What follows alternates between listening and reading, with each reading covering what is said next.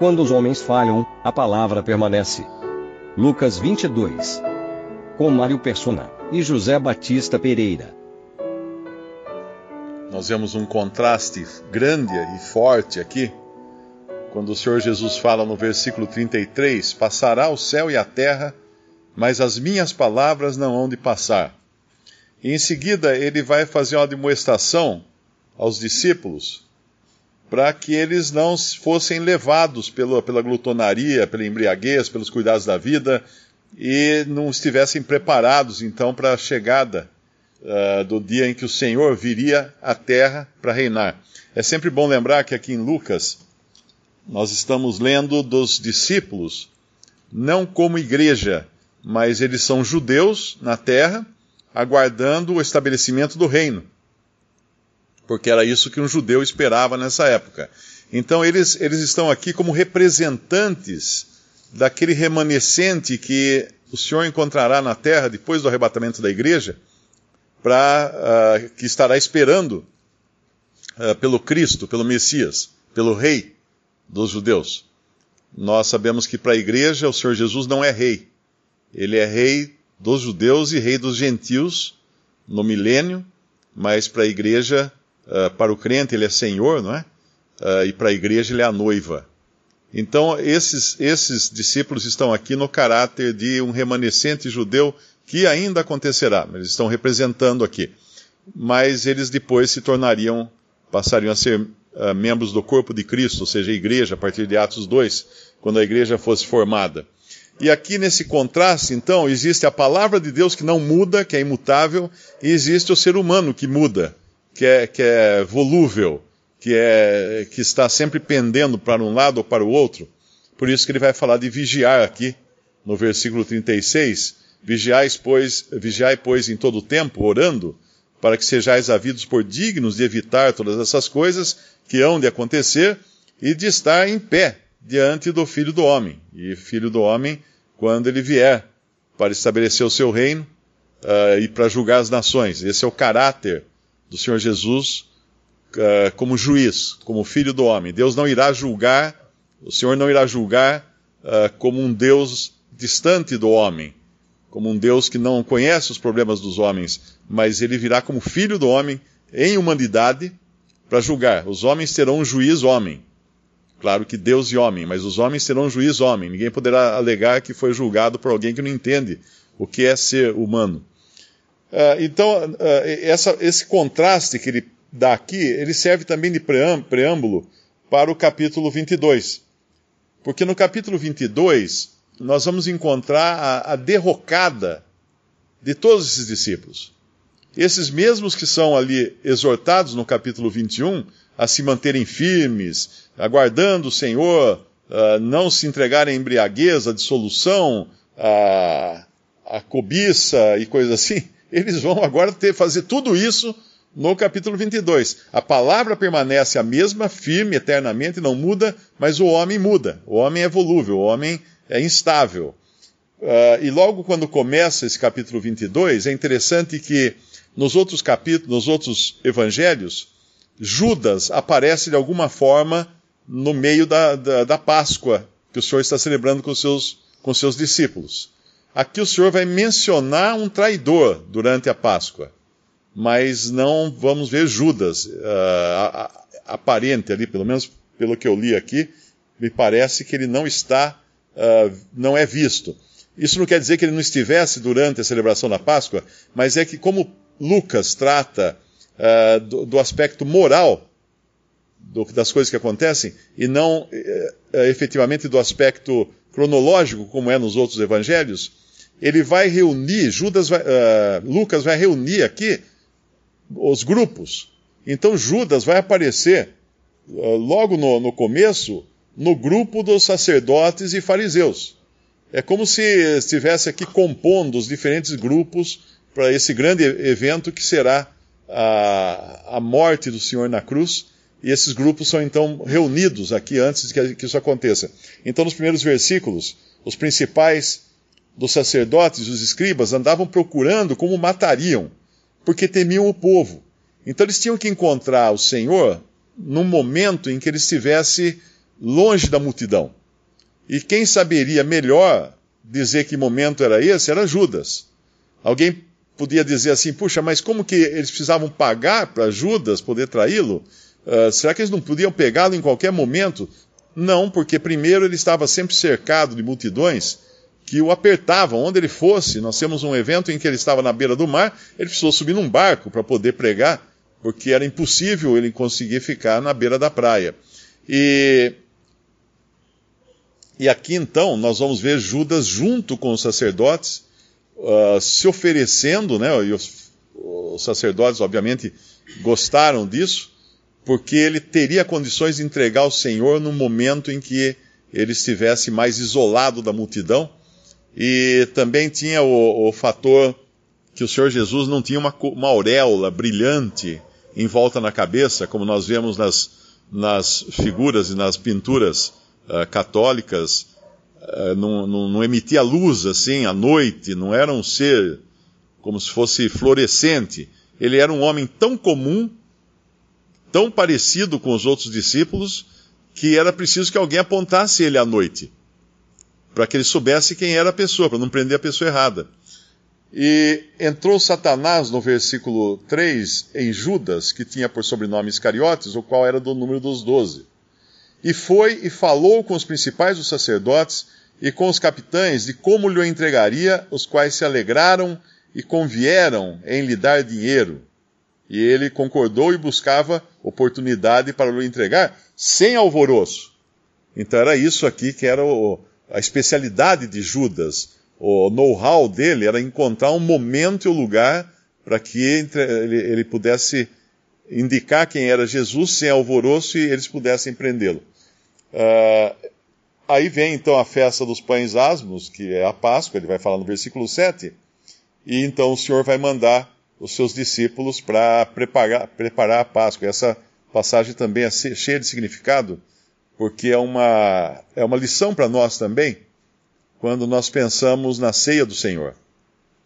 Apenas complementando o pensamento do que eu disse, que aqui será a derrota de todos os discípulos, de uma maneira ou de outra, nós vamos ver que eles vão mais adiante, apenas pular essa parte aqui, que eu acho que é importante tratar dela separada, que é a parte da preparação da Páscoa, que dará depois na sua continuidade a ceia do Senhor.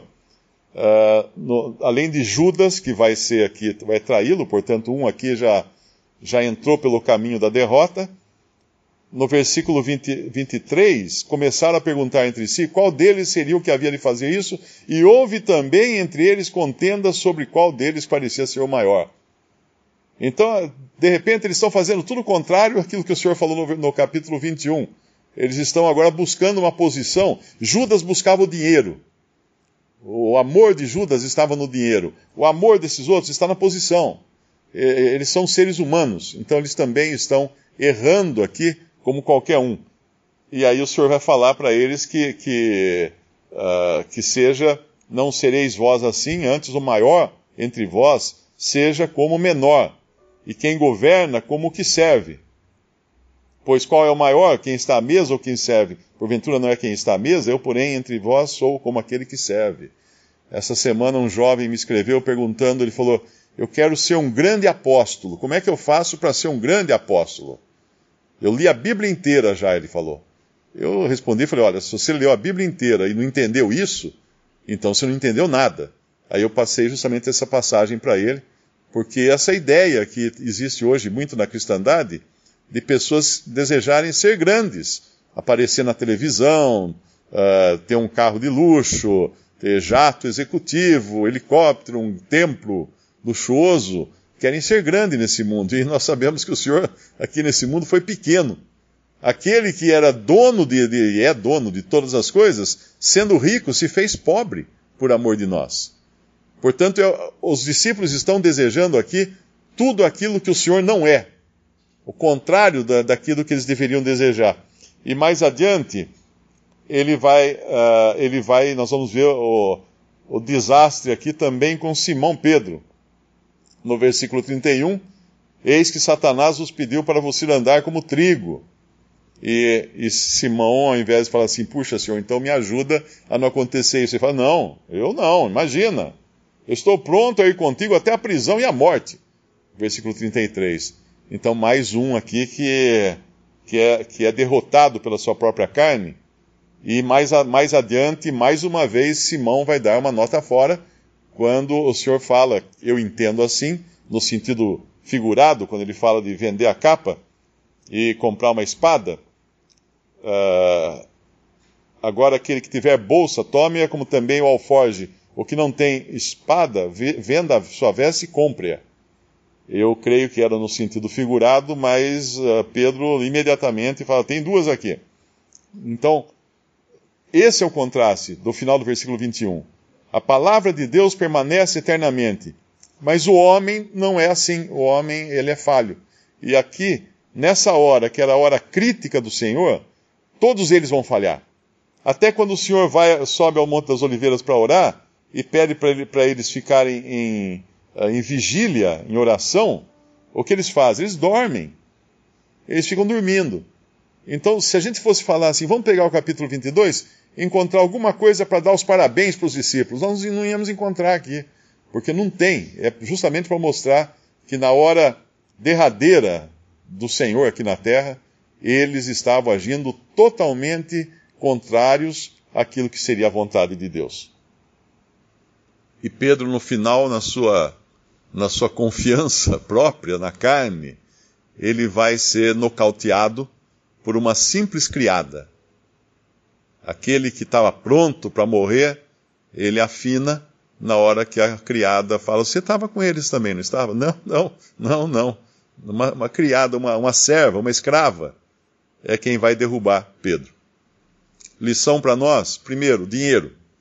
Tem um versículo na Bíblia que fala assim, o dinheiro é a raiz de todos os males. Não tem. Antes que alguém me corrija, não tem esse versículo na Bíblia. É o amor ao dinheiro é a raiz de todos os males. Ter dinheiro não é pecado. Não é pecado. Para um socialista, comunista, é pecado. Mas no cristianismo não é pecado. Tanto é que na hora que todos os discípulos abandonaram o Senhor, foram dois homens que tinham dinheiro, que tomaram a frente e tinham posição também, e foram falar com Pilatos para pedir o corpo, para poder liberar o corpo do Senhor, para ser tirado da cruz, e esses homens providenciaram as especiarias, que eram caríssimas. O que eles gastaram foi bastante com especiarias para o embalsamamento ali do corpo, segundo os costumes dos judeus, e um deles, inclusive, deu o seu sepulcro novo, José de Arimateia e Nicodemos. E nós sabemos que eles tinham as duas coisas que todo mundo deseja ter e não quer perder. Dinheiro, eles tinham, mas eles empregam o dinheiro com um homem morto, um cadáver de um que agora era proscrito da sociedade judaica. E ao mesmo tempo, esses homens colocam em risco o seu poder e posição, porque eles tinham, além de dinheiro, eles tinham posição, mas eles não se envergonham, não se avexam de colocar sua posição em risco e mostrar a cara para Pilatos e para todo o sinédrio, todos os outros importantes ali da sociedade judaica, para pedir o corpo de Jesus. Ou seja, eles acabaram com a carreira deles. Eles gastaram o dinheiro e acabaram com a carreira, se a gente pensar em termos humanos aqui. Então o dinheiro, o amor ao dinheiro é a raiz de todos os males. Não é pecado ter dinheiro, é pecado querer ficar rico. Que são duas coisas diferentes. Tem gente que tem como meta na vida ficar rico. E essa meta é errada. E tem gente que tem como meta na vida, como esse que me escreveu, ser um grande apóstolo, né? ser uma pessoa importante, ainda que seja no mundo cristão, para parecer uma coisa mais santa, o que é pior ainda do que querer ser grande no mundo civil, né? No mundo das coisas dos homens. Então essas duas coisas são aquelas que podem nos derrubar também. Dinheiro, amor ao dinheiro, melhor dizendo, e amor ao poder, desejo de poder. As profecias haviam de ser cumpridas. E Deus é onisciente, onipresente, onipotente. Ele conhece todas as coisas. E os sacerdotes e os principais e os capitães, os que se propuseram a dar o dinheiro para Judas, foram os que cumpriram eles próprios, como já foi falado aqui uma vez, eles próprios foram os que cumpriram a profecia. É interessante isso. Eles tinham o livro do profeta Zacarias, que dizia que Jesus ia ser, iriam pesar para ele 30 moedas de prata. Eles conheciam Zacarias, eles eram os principais dos sacerdotes, eles tinham a lei na mão, tudo. E eles não pesaram nem 29 moedas e nem 31 moedas. Porque se eles pesassem 29 ou 31, não se cumpriria a profecia.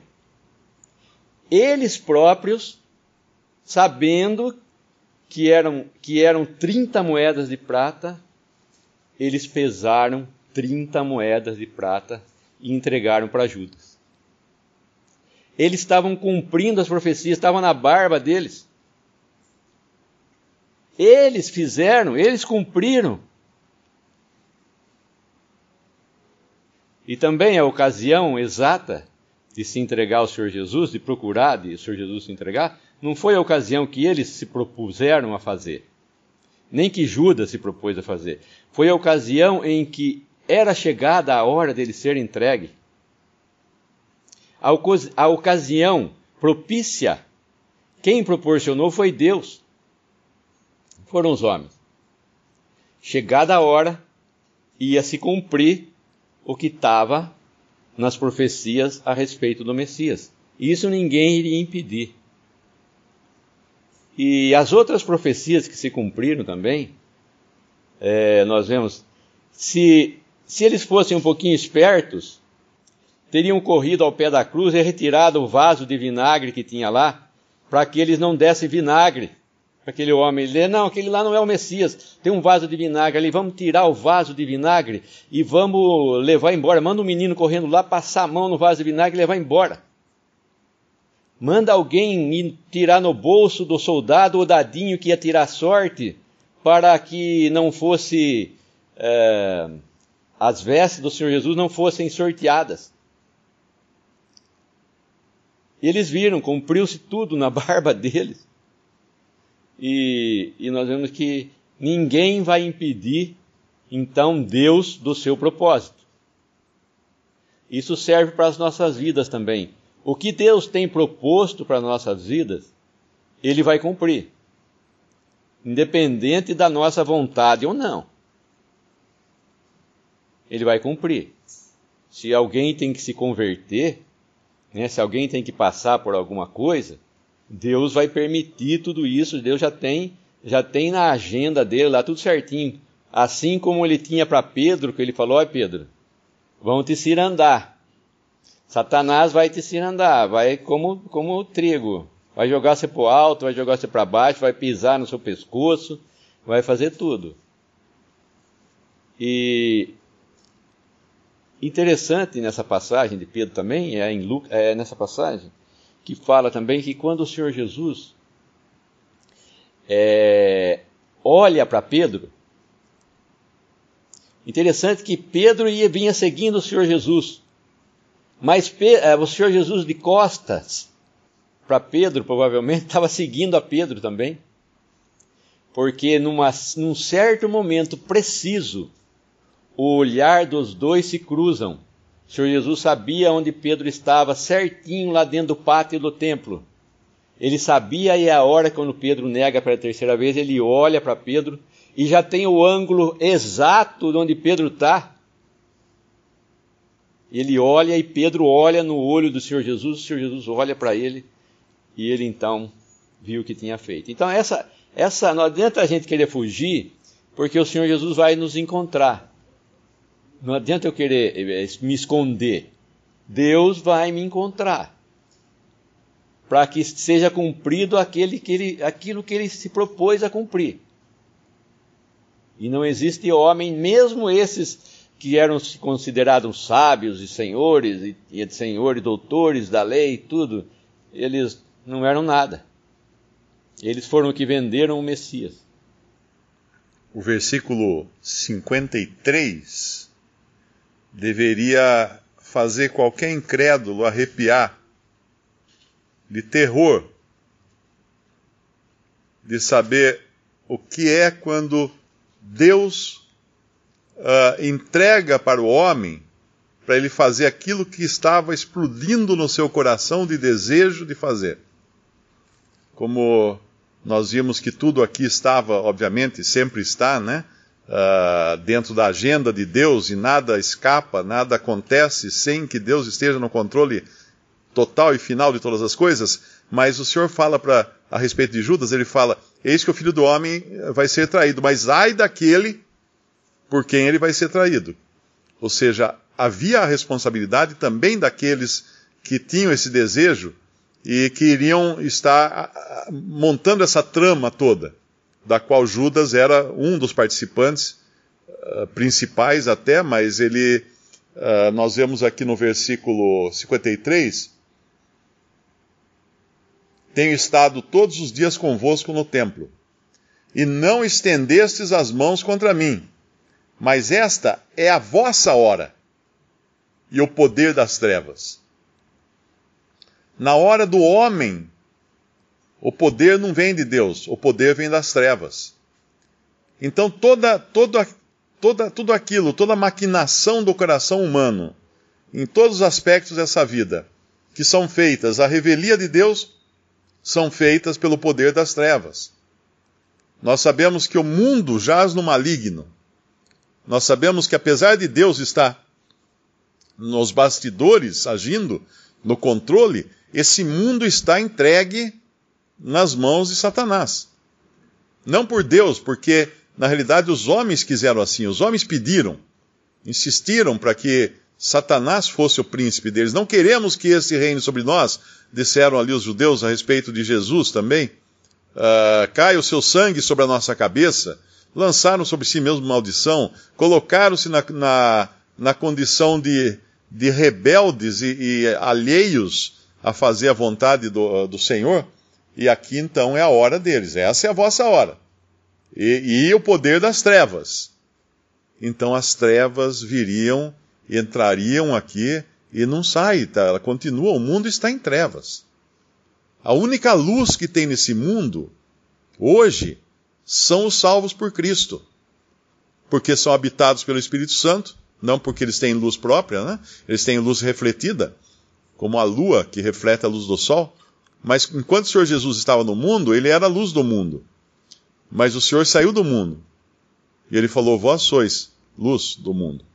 Hoje, os salvos são a luz do mundo. E que luz terrível que nós somos, às vezes, porque tanta coisa na nossa lâmpada aí que cobre a luz, que suja a luz, que não impede a luz de brilhar.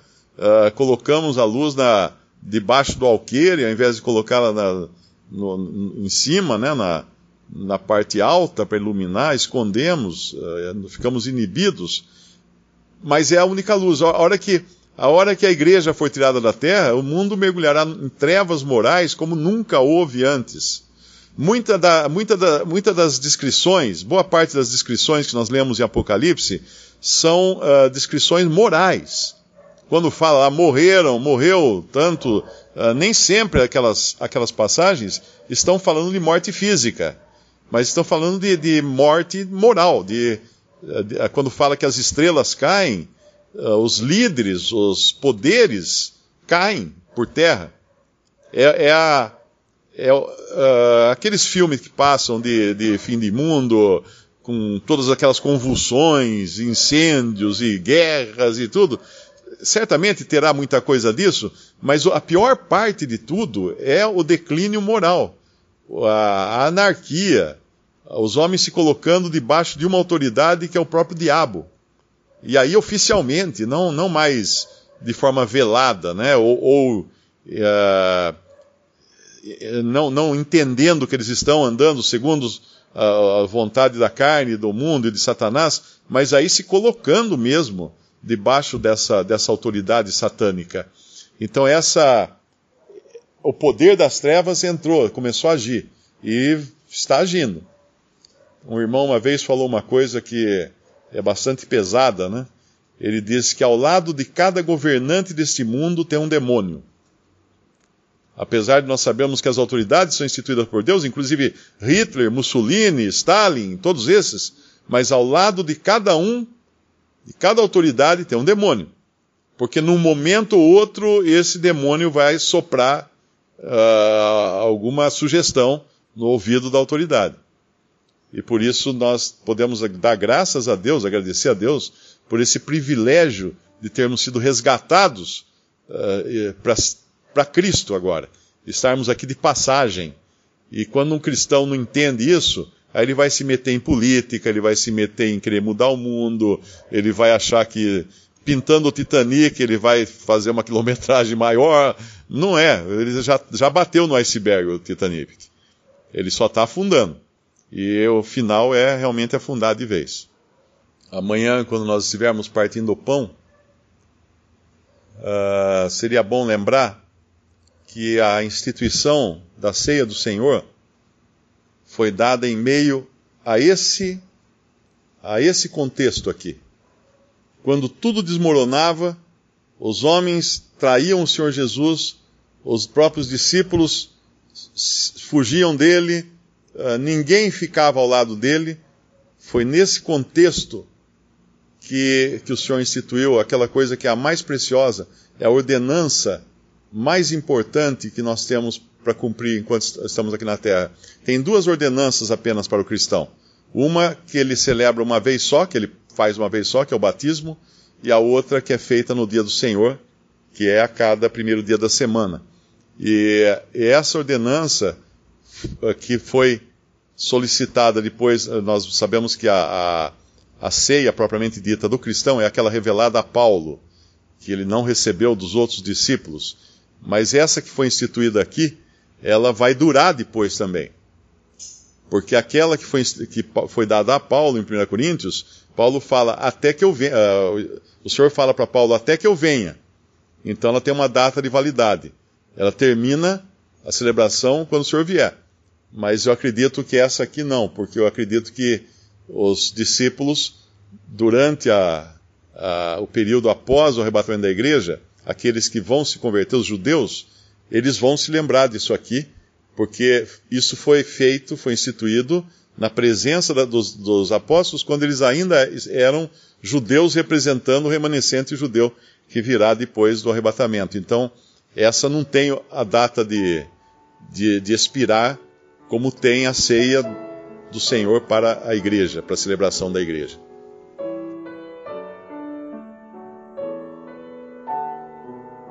Visite Respondi.com.br. Visite também 3minutos.net.